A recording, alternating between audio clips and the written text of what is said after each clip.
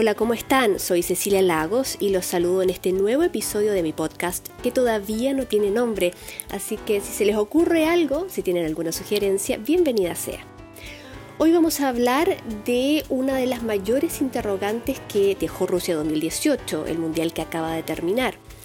¿Por qué Sudamérica quedó tan atrás respecto de Europa? O mejor dicho, ¿por qué Europa le sacó tanta ventaja a Sudamérica en mundiales y en resultados futbolísticos en general? También esto se ve en clubes. Y si hacemos más específica, la pregunta es ¿por qué UEFA le sacó tanta ventaja a Conmebol? A continuación les voy a presentar las políticas, los programas, los datos, la información concreta que responden a esta pregunta.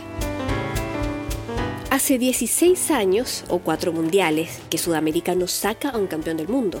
Desde la primera Copa Mundial en Uruguay 1930 hasta Corea-Japón 2002, lo normal era la alternancia entre Europa y América del Sur. Nunca hubo más de 2 mundiales seguidos en los que uno u otro continente saliera campeón. Pero desde Alemania 2006 hasta Rusia 2018, todos los mundiales han sido para los europeos, que incluso sumaron a un campeón inédito entre medio, España en Sudáfrica 2010. De hecho, el subsaldo es aún más funesto. En esos 4 torneos, solamente un equipo sudamericano alcanzó la final, Argentina en Brasil 2014, y otro, Uruguay, obtuvo el 4º lugar en Sudáfrica 2010. Brasil, a su vez, también quedó 4º tras perder en 2014 con Holanda, que finalizó 3º. Y digamos que eso sería. El resto, solo eliminaciones tempranas que para algunos son triunfos morales. Pero por primera vez en Rusia 2018, el mundo empezó a preguntarse por qué Europa se escapó tanto y o por qué Sudamérica se quedó tan atrás, de una manera que por ahora parece inalcanzable. Para Harold May Nichols, expresidente de la Asociación Nacional de Fútbol Profesional de Chile y ex oficial de FIFA, las razones son claras. Abro comillas. La diferencia en la administración y la organización finalmente se ha volcado en el campo de juego. Los europeos han sacado distancias siderales en cuanto a organización de sus eventos y a la administración de sus recursos. Con ello han podido volcar más tiempo al factor de preparar profesores que enseñen fútbol y de paso mejorar la calidad técnica de sus jugadores. En nuestro continente, muchos siguen creyendo que los futbolistas nacen, no se hacen. Por ello, limitan sus enseñanzas a aspectos que consideran que deben ser sabidos y no todos los jugadores aprenden los conceptos necesarios del fútbol moderno. Lo otro que ha sacado una gran ventaja a favor de Europa es el uso de la tecnología y profesionales preparados en cada función. Cierro comillas. Mucho de lo que May Nichols argumenta da en el clavo y es lo que UEFA se encarga también de explicar claramente en sus distintas plataformas. La información que publica y que expone esta diferencia ha estado siempre disponible, solo había que buscarla y unir los puntos. Europa. 2 años después del último título mundial sudamericano y justo antes de la Eurocopa de Portugal en el año 2004, la UEFA, en aquel entonces liderada por quizás el más famoso y determinante de sus presidentes, el sueco Lennart Johansson, lanzó un programa llamado Hat-Trick, con la intención expresa de desarrollar al máximo el fútbol en toda Europa y permitir que este deporte quedara al alcance de todos aquellos que quisieran practicarlo. Y cuando digo todos, me refiero a que el programa desde ese entonces también apuntó a desarrollar el fútbol femenino.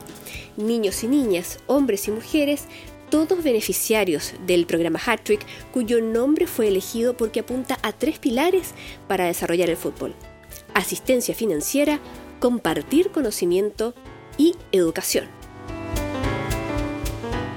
Asistencia financiera. Hat-Trick es un programa solidario que se financia con las ganancias obtenidas de cada Eurocopa por conceptos de auspicio y televisación. Aproximadamente el 85% de estos fondos se reinvierten directamente en fútbol y van a las 55 asociaciones nacionales de cada país a través de este esquema. El primer ciclo de Hat-Trick entre 2004 y 2008 reinvirtió 301.6 millones de euros. El segundo ciclo, entre 2008 y 2012, 408.1 millones de euros.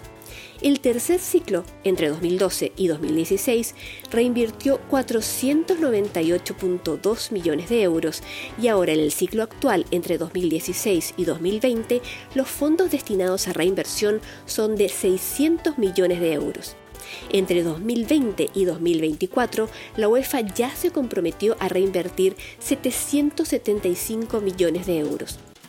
Si sumamos todo el dinero de estos ciclos, para 2024 la UEFA habrá invertido a través de Hat-Trick casi 2.600 millones de euros en 20 años entregados a las asociaciones nacionales de cada país afiliado para el desarrollo del fútbol. Pero olvídense que este dinero se lo pueden gastar como se les ocurra, que es lo que derivaría en corrupción. No, las asociaciones deben responder por cada centavo del dinero Hat-Trick que reciben y solamente lo pueden usar para lo siguiente: implementar el sistema de licencia de clubes UEFA, proyectos de integridad y probidad gubernamental, programas de responsabilidad social, continuar con el desarrollo del fútbol base juvenil de élite y femenino y, por último, para continuar con el desarrollo técnico de entrenadores y árbitros. Durante el ciclo actual de Hat-Trick, anualmente se le ha entregado a cada asociación hasta 1.9 millones de euros y otros 3.5 millones de euros se han reservado para proyectos de desarrollo que deben ser aprobados por el comité del programa. Una vez ejecutados, este comité, junto a la administración de UEFA, se encargan de fiscalizar el proyecto de principio a fin para asegurar que los fondos sean utilizados correctamente. Además, según consigna UEFA en su portal, Hat-Trick garantiza fondos para asegurar que, abro comillas, las asociaciones puedan participar en las competencias juveniles, femeninas y amateur de UEFA, asegurando que tantos jugadores y jugadoras como sea posible tengan la oportunidad de actuar a un gran nivel internacional. Cierro comillas. Compartir conocimiento. El programa también se encarga de hacer que todo el gran tesoro de conocimiento organizacional y deportivo existente en Europa se comparta entre asociaciones. Así, se organizan talleres y seminarios de marketing, leyes, auspicios, comunicaciones, organización de eventos y manejo de crisis, entre otros temas, donde además se asegura de que sean las asociaciones más grandes o con más experiencia las que traspasen su conocimiento a las asociaciones más pequeñas o con menos experiencia. Educación. Y en el área de educación, Hat-Trick financia iniciativas para que todos los actores que intervienen en el fútbol se capaciten constantemente, desde funcionarios de las asociaciones hasta exjugadores, con certificaciones y másters en fútbol management, asuntos legales y fútbol femenino, entre otros. También buscan permanentemente comprometer a aquellos grandes protagonistas del fútbol que saben y que tienen la experiencia para sumarlos a estas capacitaciones. Además de Hat-Trick, la UEFA tiene otro programa llamado Grow, fundado en 2015, que ofrece consultorías diseñadas a medida para cada asociación que lo requiera, con el fin de apoyar su desarrollo en áreas específicas, desde cómo mejorar la imagen del fútbol, su propia imagen, aprovechar las redes sociales y los recursos digitales para comprometer al público y hacerlo participar en torno a sus iniciativas, hasta el desarrollo de su estrategia de negocios para que puedan generar las ganancias suficientes que les permitan sostener y mantener su desarrollo más allá del apoyo de UEFA. Hasta el momento, 34 asociaciones de las 55 que componen UEFA se han unido a Grow, entre ellas Portugal, Islandia, Holanda, Bélgica, Malta, Suecia y Ucrania. Por supuesto, el éxito de este tipo de programas se mide por sus resultados. Quizás el caso más destacado de lo que Hat-Trick y Grow han logrado es el de la selección de Islandia. Por primera vez clasificaron a un torneo mayor de selecciones, la Euro 2016, llegando a cuartos de final.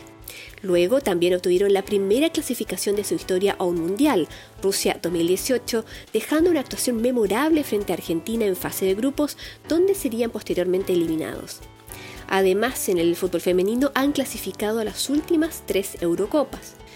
Pero yendo al trabajo de base que ha permitido estos resultados, por ejemplo, según consigna UEFA en su página web, con el dinero del programa Hat-Trick, la Asociación de Fútbol de Islandia ha construido 111 minicanchas de fútbol con sistema de calefacción subterránea para que la gente pueda jugar durante todo el año, incluso en sus despiadados inviernos. En un país cuya población es de 320.000 habitantes, el 10% de los hombres y el 4.4% de las mujeres que lo habitan juega fútbol. Es una de las tasas más altas de participación futbolística en Europa. Básicamente, mientras más canchas haya y más torneos se organicen, más niños, niñas, hombres y mujeres pueden acceder a jugar fútbol y por lo tanto más talentos se pueden detectar y formar. En el fondo es la real y verdadera encarnación del concepto de fútbol para todos. UEFA apoya todo este desarrollo no solo con dinero y asesorías, sino también con investigaciones que aportan datos e información específicos de la asociación correspondiente para que los usen de manera que puedan mejorar aquello en lo que flaquean. Al mismo tiempo, se incentiva el intercambio de experiencias entre asociaciones para mutuo beneficio. Además del trabajo de UEFA, por supuesto, también ha sido fundamental lo que han hecho de manera individual las propias asociaciones para crear bases institucionales que les permitan desarrollar el fútbol en sus países, como Francia con Clairefontaine o Bélgica con su programa de detección y formación de talentos, por ejemplo. Pero que cada país pueda contar con el apoyo financiero, logístico y fiscalizador constante de su confederación es invaluable y fundamental. De esta manera, con la ayuda de los programas antes descritos, por ejemplo, Bélgica, Holanda y Portugal construyeron sus nuevos y modernos centros nacionales de entrenamiento. Islas Faroe y San Marino construyeron sus estadios nacionales. Austria desarrolló una academia de fútbol femenino que ha formado a jugadoras que fueron parte de la selección semifinalista en la Eurocopa Femenina de 2017.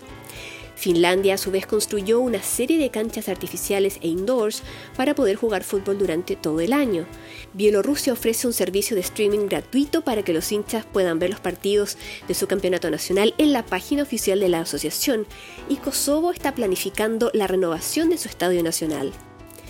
Lo importante aquí es ver cómo Europa está basando su desarrollo futbolístico actual en una política de años que busca darle máxima prioridad a la masificación de la práctica del fútbol con canchas bien equipadas y mantenidas. Que todos tengan acceso a jugarlo si eso es lo que quieren, generando las condiciones para que el fútbol base tenga el espacio que le permita evolucionar a talento juvenil y luego profesional adulto. Esto en hombres y mujeres. En general se trata de la construcción de una cultura europea de fútbol como actor social y deportivo en permanente desarrollo. Claramente, otro factor al que hay que dar suficiente crédito es el hecho de haber abrazado la diversidad de capacidades que la inmigración le ha entregado al fútbol europeo. Las asociaciones han sabido ver y cuidar el talento, entregándoles oportunidades de desarrollo para potenciar sus aptitudes sin discriminar ni insinuar que no son dignos de representar al país en el que nacieron o al que llegaron siendo muy pequeños solo porque se ven distintos o porque sus padres vinieron de otros lugares del mundo, más allá del caso específico de Mesut Özil, quien reclama lo contrario y tiene todo el derecho de expresar lo que siente. En todo esto, lo más importante es la construcción de un círculo virtuoso en el que se posiciona como piedra angular la planificación y la visión a largo plazo para lograr el desarrollo que luego lleva a los resultados que a su vez harán que se obtenga el dinero para continuar con el crecimiento del proyecto. Sudamérica. Abro comillas. En Sudamérica se sigue insistiendo en que el talento natural para jugar a la pelota debiera ser la única herramienta que permita jugar al fútbol, y en lo netamente operativo y organizativo, mientras en Europa se siguen jugando torneos sub-21 para ir preparando selecciones para el futuro, en Sudamérica se eliminó esta competencia por lo onerosa que era. Así, la renovación de jugadores también tarda más de la cuenta. Esas también son palabras de Harold May Nichols, expresidente de la NFP de Chile y exoficial FIFA. Al lado de América del Sur, lo de Europa parece un cuento de hadas, para nosotros un sueño, para ellos muy real. Si hablamos de clubes, por ejemplo, suele ser todo lo contrario. Salvo contadas excepciones, no hay ni planificación, ni proyecto, ni ideas, solo la urgencia de los resultados para generar dinero que cubra necesidades inmediatas. Y a nivel continental, durante décadas, la Conmebol fue usada por la cofradía mafiosa de Nicolás Leos, Julio Grondona, Ricardo Teixeira, Eugenio Figueredo y Eduardo de Luca, además de corruptos de poca monta como Luis Bedoya, Sergio Jadue, Juan Ángel Naput, Luis Chiriboga y Carlos Chávez, entre otros, para sacar provecho personal de manera ilícita, como una cómoda y muy bien engranada máquina de hacer dinero que jamás usaron para engrandecer ni modernizar las asociaciones ni el fútbol sudamericano, sino simplemente para robárselo. Se suponía que el paraguayo Juan Ángel Naput, sucesor de Nicolás Leos como presidente de la CSF, como se le llamaba antes a la Confederación Sudamericana de Fútbol, haría las cosas de manera distinta, pero también terminó arrestado como un corrupto más. En tal caos, la presidencia de la Conmebol fue asumida por su compatriota Alejandro Domínguez, quien hasta el momento parece estar limpiando décadas de basura acumulada, y bajo su mando, solo en 2017 se creó un programa llamado Evolución, que guarda bastantes similitudes con Growth de UEFA. Este programa también se encarga de desarrollar infraestructura, competencias, subvenciones, administración y gobernanza, desarrollo arbitral y capacitaciones. Una fuente al interior de Conmebol, que prefirió no ser identificada, asegura que dentro de la Confederación se ha discutido mucho esta diferencia y que responsabilizan mayormente a la venta de jugadores jóvenes a Europa, lo que ha impulsado a los países de ese continente a cultivar sus propios talentos en vez de salir a comprarlos afuera, también un tanto forzados por la ley Bosman de 1995, que limita la adquisición de jugadores no nacidos en la Comunidad Europea. Además, dice que efectivamente la dirigencia sudamericana está preocupada de angostar esta brecha y que ha mirado a Europa para intentar copiar los buenos ejemplos. Abro comillas. Una de las preocupaciones del presidente Domínguez guarda relación con ir tomando las buenas experiencias que se han hecho en Europa y traerlas a Sudamérica. Es el caso, por ejemplo, de la final única de Copa Libertadores que se hará el próximo año. Pero también a nivel de desarrollo, Conmebol está haciendo un trabajo muy fuerte con el programa Evolución, que no solo está enfocado en las divisiones menores, sino que incluso a nivel de fútbol escolar. Hay una preocupación potente de que las competencias a nivel de fútbol joven tengan un mayor desarrollo. Ahí se están concentrando los recursos y ahí se está buscando que vayan todos los dineros que están ingresando por la televisión y los contratos nuevos que está haciendo esta nueva Conmebol. También hay preocupación por desarrollar la licencia de clubes, de manera que no se deje de lado el fútbol femenino. No solamente basta con el talento futbolístico, sino también con la organización. Cierro comillas. La misma fuente asegura además que ahora las cosas en Conmebol son más transparentes y que se están controlando todos los procesos institucionales y los movimientos financieros con fiscalización interna y externa, porque la idea es que los dirigentes no vivan del fútbol, sino que vivan para el fútbol, a diferencia de las administraciones anteriores. Sí, suena bonito, prometedor, incluso da cierto alivio, pero dado el historial de la CSF en los últimos 40 años, al menos yo conservo un escepticismo que me hace ser precavida y esperar a que realmente haya resultados y se pruebe que los manejos realmente son limpios. Para mí, Alejandro Domínguez y su mesa directiva están condicionales, sujetos a probar que las cosas se pueden hacer mejor. El recorrido lleva poco, pero el camino parece, insisto, parece estar bien iluminado por ahora. El tema es que Europa ya le sacó 16 años de ventaja a Sudamérica. Si se fijaron, el momento en el que UEFA inicia estos programas y comienza con este trabajo, desde 2004 hasta hoy, coincide justo con la cantidad de años en los que América del Sur comenzó a quedarse atrás en títulos. Por lo tanto, no es coincidencia. Ahora, una cosa es el nuevo trabajo de Conmebol, que aparenta ir en la dirección correcta, pero otra cosa también muy distinta es el trabajo y la mentalidad de quienes comandan las distintas asociaciones de fútbol sudamericanas, y ahí sin duda hay muchísimo trabajo educativo y cultural que hacer. Por ahora, solo nos queda estar atentos, confiar y esperar que el tiempo una vez más revelará todo. Muchas gracias por escucharme, que estén muy bien, hasta la próxima y no se olviden que también pueden seguirme en Twitter en la cuenta @CeciliaLagos y en Instagram con @ceci.lagos. Gracias, chao.